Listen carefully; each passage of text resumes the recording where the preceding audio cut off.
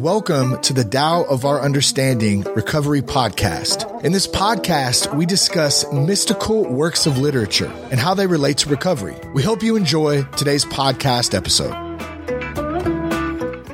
Hello, this is Buddy C. Welcome to the Tao of Our Understanding Recovery Podcast. Today we have Brian, Derek, and Drew. So good to have you guys. We'll be talking about the 24th verse. For any announcements, go to buddyc.org. I do want to mention in the resources, I know that folks, especially new in recovery, we're an alcohol recovery podcast, or actually addiction recovery, more than just alcohol. But we talk about how mostly the Tao Te Ching shows us a different light on a higher power, or the higher power, than what we might see from some other texts. And we talk about how that relates to recovery. If you go to buddyc.org and go to resources, there's 30 tools to stay sober. You could use any time, but especially during the holidays. I know this will post between Thanksgiving and Christmas. Make sure and put that to use. There's also a downloadable PDF of that if you want to post it in different meetings that you go to. That's at buddyc.org. You can find that under resources. Okay, today we'll be discussing the 24th verse of the Tao Te Ching. Got Stephen Mitchell. Go ahead, Drew. He who stands on tiptoe doesn't stand firm. He who rushes ahead doesn't go far. He who tries to shine dims his own light. He who defines himself can't know who he really is. He who has power over others can't empower himself. He who clings to his work will create nothing that endures. If you want to accord with the Tao, just do your job, then let go. Thank you. I will read the Derek Lynn. Those who are on tiptoes cannot stand. Those who straddle cannot walk. Those who flaunt themselves are not clear. Those who presume themselves are not distinguished. Those who praise themselves have no merit. Those who boast about themselves do not last. Those with the Tao call such things leftover food or tumors. Oh, I see that now. They despise them. Thus, those who possess the Tao do not engage in them. In other words, those who possess the Tao don't walk on tiptoes, they don't straddle, they don't flaunt, they don't presume, they don't praise themselves, and they don't boast about themselves. Yeah. Someone who follows the Tao would call those things leftover food or tumors. It'd be a tumor to talk about yourself, or pride, ego, all those things. I think what he's saying there. Anyone else have a translation? I could read the Ron Hogan. Okay. Keep your feet firmly planted unless you want to fall on your face. Learn how to pace yourself if you want to get anywhere. Don't call attention to yourself if you want people to notice your work. Nobody respects people who always have excuses. Nobody gives credit to people who always take it. People who hype themselves have nothing else to offer. Think of being in touch with the Tao like eating at a buffet. Take only what you need, save some for everybody else. That's good. I have the Alan Dale one, Ron, if you want. Yes. So I was curious. Avoiding Voids is the title. Verse 24, standing on tiptoe will only make you tipsy. Walking with long strides will not allow a long walk. Shining the light on yourself will never enlighten you. Being self-righteous precludes you from being right. Boasting about yourself will never boost your eminence. Parading yourself parodies leadership. Tao consciousness avoids the cultivation of all these ego-bloated voids. That's good. Jonathan Starr, on his tiptoes, a man is not steady. Taking long strides, he cannot keep pace.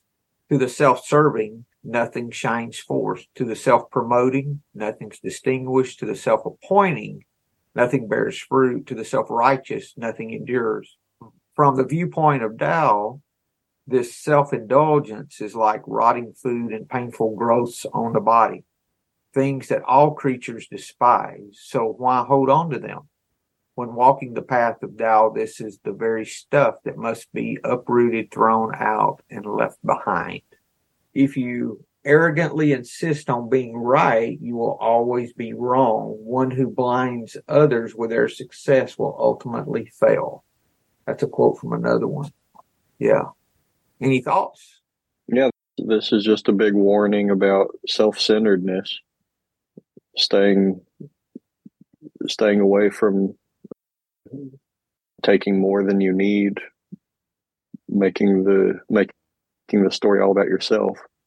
The tiptoe metaphor that all of them started with, it warned against, if you stand on tiptoes, you're not stable. You're more likely to fall. And one image that came to my mind about the tiptoes is, if I'm on my tiptoes trying to see more, then I'm preventing somebody behind me from seeing at all. The more of the view that I try to take in by standing on my tiptoes, the more I'm preventing people behind me from seeing anything. So just another way that I looked at that tiptoe metaphor. It also reminded me, I read about a study a couple days ago about people who talk about themselves. And it found that the more somebody talks about themselves, the more they alienate other people, really. Talking about yourself gives you a little bit of a dopamine boost. It creates a little bit of a happy feeling in your mind. But like all quick sources of dopamine, you can get addicted to that really quickly. You can get addicted to talking about yourself. You can get addicted to boasting about yourself. And then the more you do it, the less of a good feeling you get from it. So you keep having to do it more and more. And that gets you stuck in your own self stories. It gets you stuck in wanting to make everything about yourself. And it turns people off. And then when you realize you're turning people off, you want to get more and more attention. And it just becomes such a self-repeating cycle. So it seems like, so you recognize that 2,500 years ago, and we're proving that's correct today. Human nature, isn't it? Mm-hmm. That's what our fear does, I think, is when we're still operating from a base of fear rather than compassion. I had a friend that used to say, that's enough talking about me. Let's talk about me some more. He who tries to shine dims his own light. I like that. That's the Stephen Mitchell. He who defines himself can't know who he really is.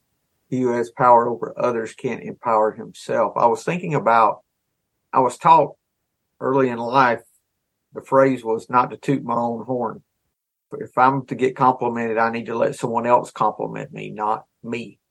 And I've learned but sometimes it's difficult. Sometimes I want to compliment myself. I want to drop names or mention I wrote a book or that kind of stuff. The podcast, just drop things to him when I'm in a recovery environment that would impress some people, like I want, that kind of thing. I've learned not to do that. I go to a meeting most Sundays. I don't think anyone there even knows. I've been going there for a couple of years, and I don't think they know about anything other than I love it because I can just be one of everyone. They don't expect nothing of me. When I go back home to a meeting, sometimes I feel like there's a little pedestal there, and I don't like that. I don't like that. And I've found that when I am in group meetings or just with a group of people or even just with another person, shining the spotlight on them I'm calmer. I'm much more present and in the moment when I'm asking people about themselves, asking follow-up questions, listening to them. it's much more enjoyable to me than talking about myself, trying to make them think a way about me that I want them to think about me. And it was somebody like Dale Carnegie, somebody like that, said that if you want somebody to think that you're interesting, take an interest in them. You don't have to say anything about yourself, but if you just show an interest in somebody and ask about them and ask follow-up questions, get to know them, then they're going to walk away from that experience thinking you're one of the most interesting people they've ever met, even though you didn't really talk about yourself at all. You just showed an interest in them. And those are some of the best conversations I've had recently, or when I'm not talking about myself, I'm just taking in the other person, learning about them, getting them to shine a spotlight on themselves. Thank you, Drew. Lori? Good morning. Morning. So I love how it's come up in a different way. I've had a big conversation with my sponsee this week about pride. And this ties right into that. We had worked on a saying. Sayings kind of help me to remember in the moment. I write them on my hand sometimes. RED, don't react, engage, or defend. Don't react, engage, or defend. And that is just checking in.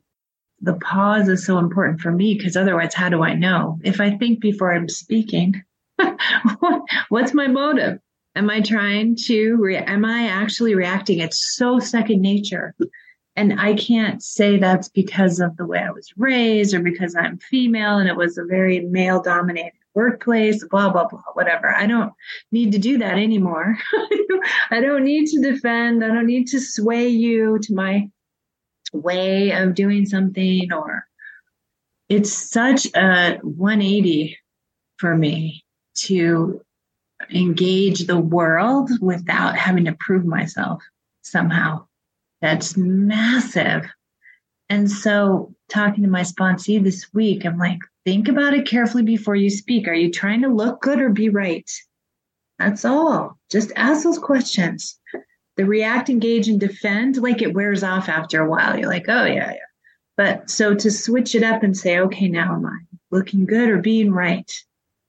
And I love that this says it in such a cute way. Like, standing on tiptoes is like trying to look good all the time. And taking leaps and bounds, like walking ahead, that's being right. Like, I'm ahead of you. I'm ahead of the conversation. I'm ahead of the best way to do this, whatever this is. I love it. It's just like reading a big book. There's always something that relates to my current experience of life and challenges or conversations. So brilliant. I'm so glad I tuned in. Thank you guys for being here. Thank you, Lord. He who defines himself can't know who he really is. So how do is that kind of what Drew was talking about with, I can only know myself when I'm willing to know you thinking? Yeah. He who has power over others can't empower himself. So I'm empowered by giving you, not dominating you, Drew? Yeah, on the he who defines himself can't know who he really is. That, excuse me, that reminds me of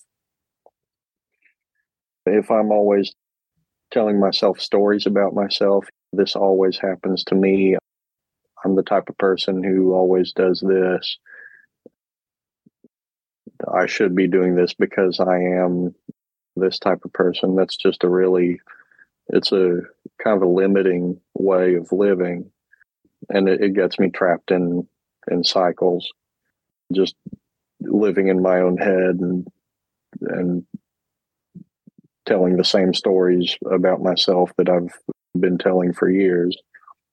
That just gets me trapped in just a bunch of circular thoughts rather than accepting what's happening or accepting that I've changed. Maybe in the past I was a certain way, but I'm not anymore. but I can't let go of that belief, because sometimes it is more comfortable to just tell myself, oh, I am this way. That's why I'm acting this way. It just keeps me stuck instead of allowing me to maybe try something new, build some changes into my life. So that's what that line reminded me of.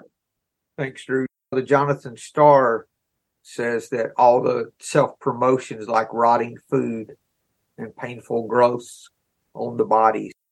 It's counterintuitive, but when I promote myself, I'm really not promoting. It's not going to give me the intention that I want. The intended effect is not there. It's interesting that he goes on. I'm looking at Stephen Mitchell. He who clings to his work, now he shifts to work. To give us an example, clings to his work will create nothing that endures. If you want to be in accord with the Tao, just do your job, then let go.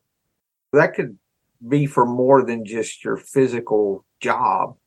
That could be for any interaction with a person.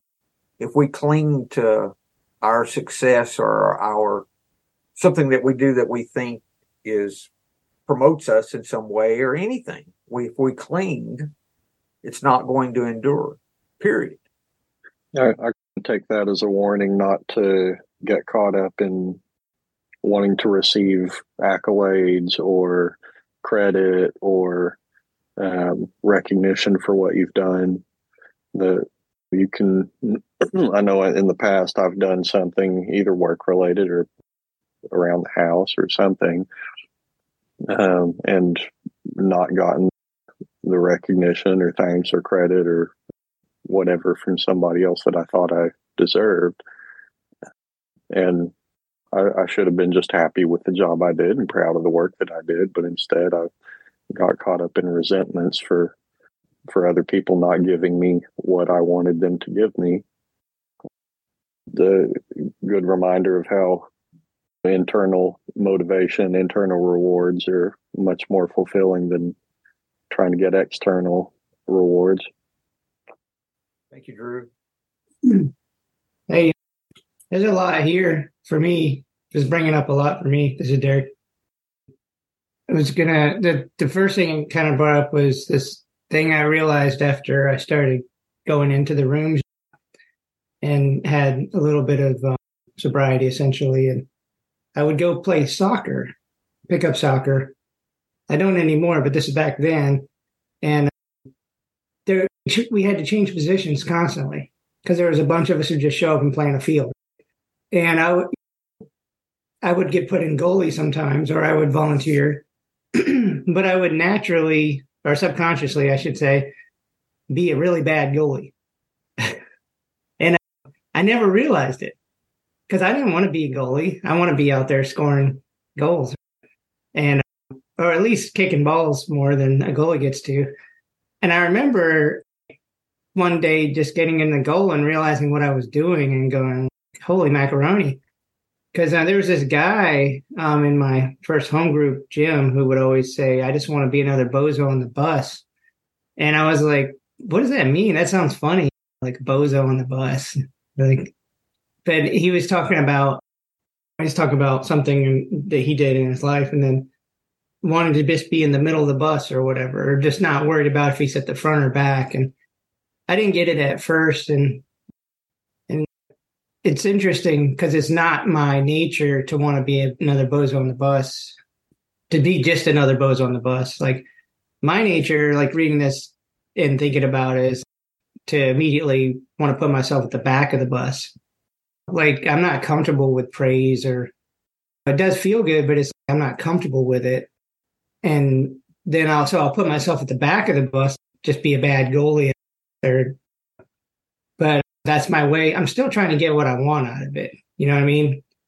And so then I was like, what if I just try to be the best goalie I can while I'm there? And then when I get taken out, I try to be the best whatever else. And it's like, that's just not my natural way though, is a thing. But it's interesting and still deal with this today. Just I think what Drew said about if I do the dishes, I'll wait till my wife comes home to unload the dishwasher, which is really, that's messed up if you think about it. Because I could just, I'm getting better about it. But it's, I want to make sure she sees that, oh, she pulled in the driveway. I'm going to start unloading the dishwasher. Because I got to get credit. And it work too. It's at work too. I did a project once that I considered prestigious. Maybe others would. I got back from it and nobody said anything. And I was just like so angry. I think I talked to you about it, buddy. I was like, what? They need to be writing a paper, writing an article about this. For a year, I was angry about it. It's like so messed up to be like that. But anyways. You lectured at Harvard, right? Wasn't that the time you lectured? Yeah, since you brought it up, yeah. No, I just that's something that really is a big deal, though. The reason I mentioned it is because that is a big deal. I thought so, but and I think it is. Don't get me wrong, I think it is. But the way I felt about it when I got back is I may as well have done something really. I may as well have gone and committed a crime because I felt like crap for a year after, and it's like, why do I need to do that? Like, why can't I just feel good about what I did? I did, but it's like it was balanced with this. They didn't even recognize it. It was just one lecture. It was like a presentation, but I put so much on it. It was like, this is it. This is everything now. Now everything's great. Now everything's going to be different now. And it's, nope. It's just it's a Wednesday now. It's Wednesday. Now tomorrow's Thursday. And it's interesting. It was like that to me was like really interesting experience. And looking back at it, it's I may as well have not done it if I'm going to approach it certain ways. You were defining yourself by that experience. Yeah. Yeah. I bought special shoes for it. These like pointy shoes. I never wear pointy shoes. And I remember I felt stupid once I put them on and I was like, what am I doing? Like it was just, I was not handling it. And yeah, I imagine if I did it all the time, maybe it would be different. But it was just like, I put a lot on it and I don't know. It's interesting. But it's asking us to go against our natural need to be the center of attention in some way. Yes. That's a great example. Thank you, Derek. Well, it reminded me of the paradoxes because when we come into recovery, I really have to throw my old thinking out and look at a new pair of glasses is another phrase that comes to mind. I mean, I came into recovery thinking that I prayed and God helped me to stay sober, that it was a matter of me getting help with the part that I couldn't do. And I realized that thinking had to totally change. It wasn't the part I couldn't do. I couldn't do any of it. I had to learn how to step aside and allow it to be done for me. And that's a total different take. We'll read the paradoxes real quick because I think they would apply to this because me not living a life of self-promotion, like has been said, is counterintuitive. It's not what I think would work. These are from the story, the professor and the paradox that were in, I think, the second edition of the big book, maybe third too. They're not in the fourth edition. We surrender to win. On the face of it, surrendering certainly does not seem like winning, but it is in AA only after we have come to the end of our rope, hit a stone wall in some aspect of our lives beyond which we can go no further. Only when we hit bottom in despair and surrender can we accomplish sobriety, which we could never accomplish before. We must and we do surrender in order to win. I'm just going to read the other three, just the phrase itself. We give away to keep. We suffer to get well. We die to live. I thought I needed to shine my light brighter, but the brighter I shine it, the dimmer it gets, right? Yeah. Would you read them again, buddy? Yes. And I'll put a link in the episode notes too for anyone who wants these. We surrender to win. We give away to keep. We suffer to get well. We die to live. Yeah, I'll make sure and put this link in the notes. But it really is all of recovery is counterintuitive, isn't it? I just have to set my thinking aside because I learned it had nothing to do with what I thought would work. It had everything to do with the action I took. So I learned to take action in recovery, whether I believe it will work or not. And once I take action, I start seeing it working for me. It's the opposite of what I used to believe. I used to think I believe something, I would be changed, and then I would behave differently. Now that's flipped on its head. I take action that I don't think will work, and then I start changing. Has nothing to do with what I believe at all. That's why if somebody asks about a higher power or God or any of that, my experience, I believe in what's greater than me, but my recovery is not based on what I believe. It's based on that action. So I usually tell folks that ask me about it, don't worry about it. Just start taking the action. Take the action. And normally that means starting to help others, starting to be open-minded. Talk about the first 3 steps, but get started on your 4th step. Because once you share that 4th step with a sponsor and start applying some tools, those tools will work change in your life and you will begin to know what it is that you believe based on your actions.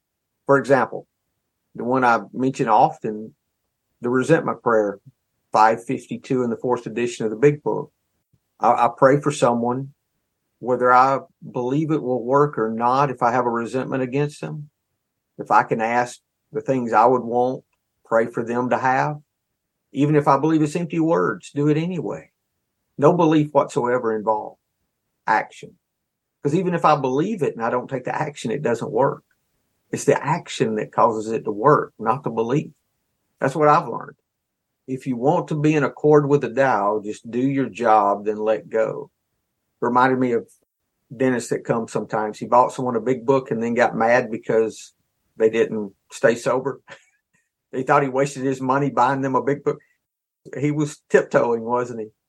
That's a funny story, and I know he wouldn't mind me sharing it again. I think he shared it on the podcast before. But that's the holding on to the job, right? That's the holding on, is that we attach these expectations, and when those expectations aren't met, then it causes us angst. That's good. Thank you. So how do I let go? It says let go, but it doesn't tell us how. I think it does, but it's hard. We have to maybe talk about it. It's not apparent. Maybe if you go back up where I'm on the Stephen Mitchell. When we empower others rather than dominate them, that's a way I can let go. It says here, define himself. He won't know who he really is, but the way that would apply for me would be when I encourage others, then I'm encouraged myself. I help someone when someone's being judgmental. If I encourage them instead, those are ways I can let go. I can also pray for someone else who has difficulty letting go. We all know folks that are struggling with some of the same things we are. Actually, we'll get a little big book in this morning before we close. Page 84. This is a 10th step. It says that we continue to take personal inventory and continue to set right any new mistakes as we go along. We vigorously commence this way of living as we cleaned up the past. We have entered the world of the spirit. Our next function is to grow in understanding and effectiveness. This is not an overnight matter. We should continue for our lifetime. It should continue for our lifetime. Continue to watch for selfishness, dishonesty, resentment, and fear. When these crop up, these are the things that's causing me to hold on and not let go, right? We ask God at once to remove them. 2, we discuss them with someone immediately. 3, we make amends quickly if we've harmed anyone. And 4, we resolutely turn our thoughts to someone we can help. Love and tolerance of others is our code, and we have ceased fighting anything and anyone, even alcohol. So those are 4 things I can do if I'm having difficulty letting go. When I see those things crop up, if I have difficulty asking God to remove them, you can instead, I would say out loud or to myself, how can I get love involved in this situation? How can I And I'll be open this whole time as to how I could get compassion into into my fear and dishonesty and those things that's going on. I would, two, I discuss them with someone immediately. I have sponsees who text me, say fear, page 84. They're telling me they're dealing with fear and applying this. Make an amend if we've harmed someone. And then we turn our thoughts to someone we can help. We can do that whole process in a matter of 60 seconds. Doesn't mean we got to stop what we're doing and go help somebody. We turn our thoughts to someone we can help. That's changing our thinking. And as a result, we stop fighting everything, or we're able to let go, is another way to say that, right? Yeah, that's good. That's page 84 in the big book. Any comments, guys? Lori? Yeah, I have a question for you. Ooh, I've noticed lately when I hang out with other people, I just tend to be more quiet. I think I'm boring, but that's okay. I ask questions. But how does that lead to knowing myself better? I don't quite get that. I'm just being blank because my goal with a lot of situations lately is to let go of expectations. And that's challenging because they're all over the place. Like, how do you walk? How do you talk? How do you dress? How do you react? What do you say? There's so many nuances and there's so much subtlety to it. What does that mean to get to know yourself through observing others? I don't know. That's all. I'm intrigued by that idea because I'm in the process and it's challenging because you think that defines you, all those things, all your expectations, your ideals, your beliefs. And if that doesn't define you, then what does? How many times have you gone to, thank you, Lori. How many times have you gone to a meeting and when you would take the time to listen, you hear what you need to hear? That's an example of that, is that you're open-minded and open-hearted. And I think what happens, Lori, is we move from thinking, knowing that comes from thinking, to knowing that comes from an unconscious place, an unconscious knowing. And that change, for me, it happens when I'm considerate of others. It seems this knowing comes up that wasn't there before. And it happens very organically. And it's part of that paradox that we're talking about. The paradox is, why do I feel better when I treat you? Looks like it would be the opposite, that when you treat me well, I would feel better. I might feel good, but if I make it all about me, that doesn't work. Eventually, that doesn't bring the peace I'm looking for. But it goes back to that life being a mirror. I need to give. I get what I give. If I'm getting anger and drama from everyone, how am I giving anger and drama? I think that's part of this. If I spend my time encouraging others, guess what? I'm going to feel good about myself. Now, it might take a while because it's a slow process. It's not something that, this said, it's not an overnight matter. We continue for a lifetime. So it's a slow, gradual thing, but it does work. Thank you. Thank you. Yes, Drew. It's just a thought I had about Lori's question, and that's a great question. How do I grow? How do I become the person who I'd most like to be when I'm not putting the focus on myself? It does seem paradoxical. And one thought that came to my mind was, if I were an artist, if I were a painter, if I'm painting the same thing over and over, if I'm just attached to the thing I'm painting, if I'm showing everybody my paintings, then I'm not growing. I'm attached to what I'm doing. I have this one thing that I'm doing. But when I stop, take the focus off of my creations, start looking at other people's creations, start talking to them about their process, listen to them about their influences and where they get their ideas and how they bring those to life, then I can grow. I'm taking my self-stories, taking my images that I've known for years, putting those aside, bringing in influences from others, then that can help me get my ideas, get my thoughts out in just a little bit different way. Add a new texture, add a new hue to what I've been doing before. That was just the thought I had. Thank you, Drew. Good conversation today. Thank you, guys. Thank you. Yeah, anyway, I'm clinging to me. Nothing's going to endure from that. What I do becomes valuable by me expressing value in you and what you do. Yeah, that's good. Thank you. Okay, guys. Thank you for being with us today. Great conversation. We hope to see you next week. Thank you. Hello, this is Buddy C. I wanted to make you aware of several recovery-related resources that I've posted in the episode description. These resources include a list of recovery podcasts, a free sober meditation app, daily recovery email, shared Google recovery calendars. Hope you put some of these resources to use and have a great week. Thank you for listening to the Tao of Our Understanding Recovery Podcast. If you enjoyed this episode, please share it with your friends in recovery.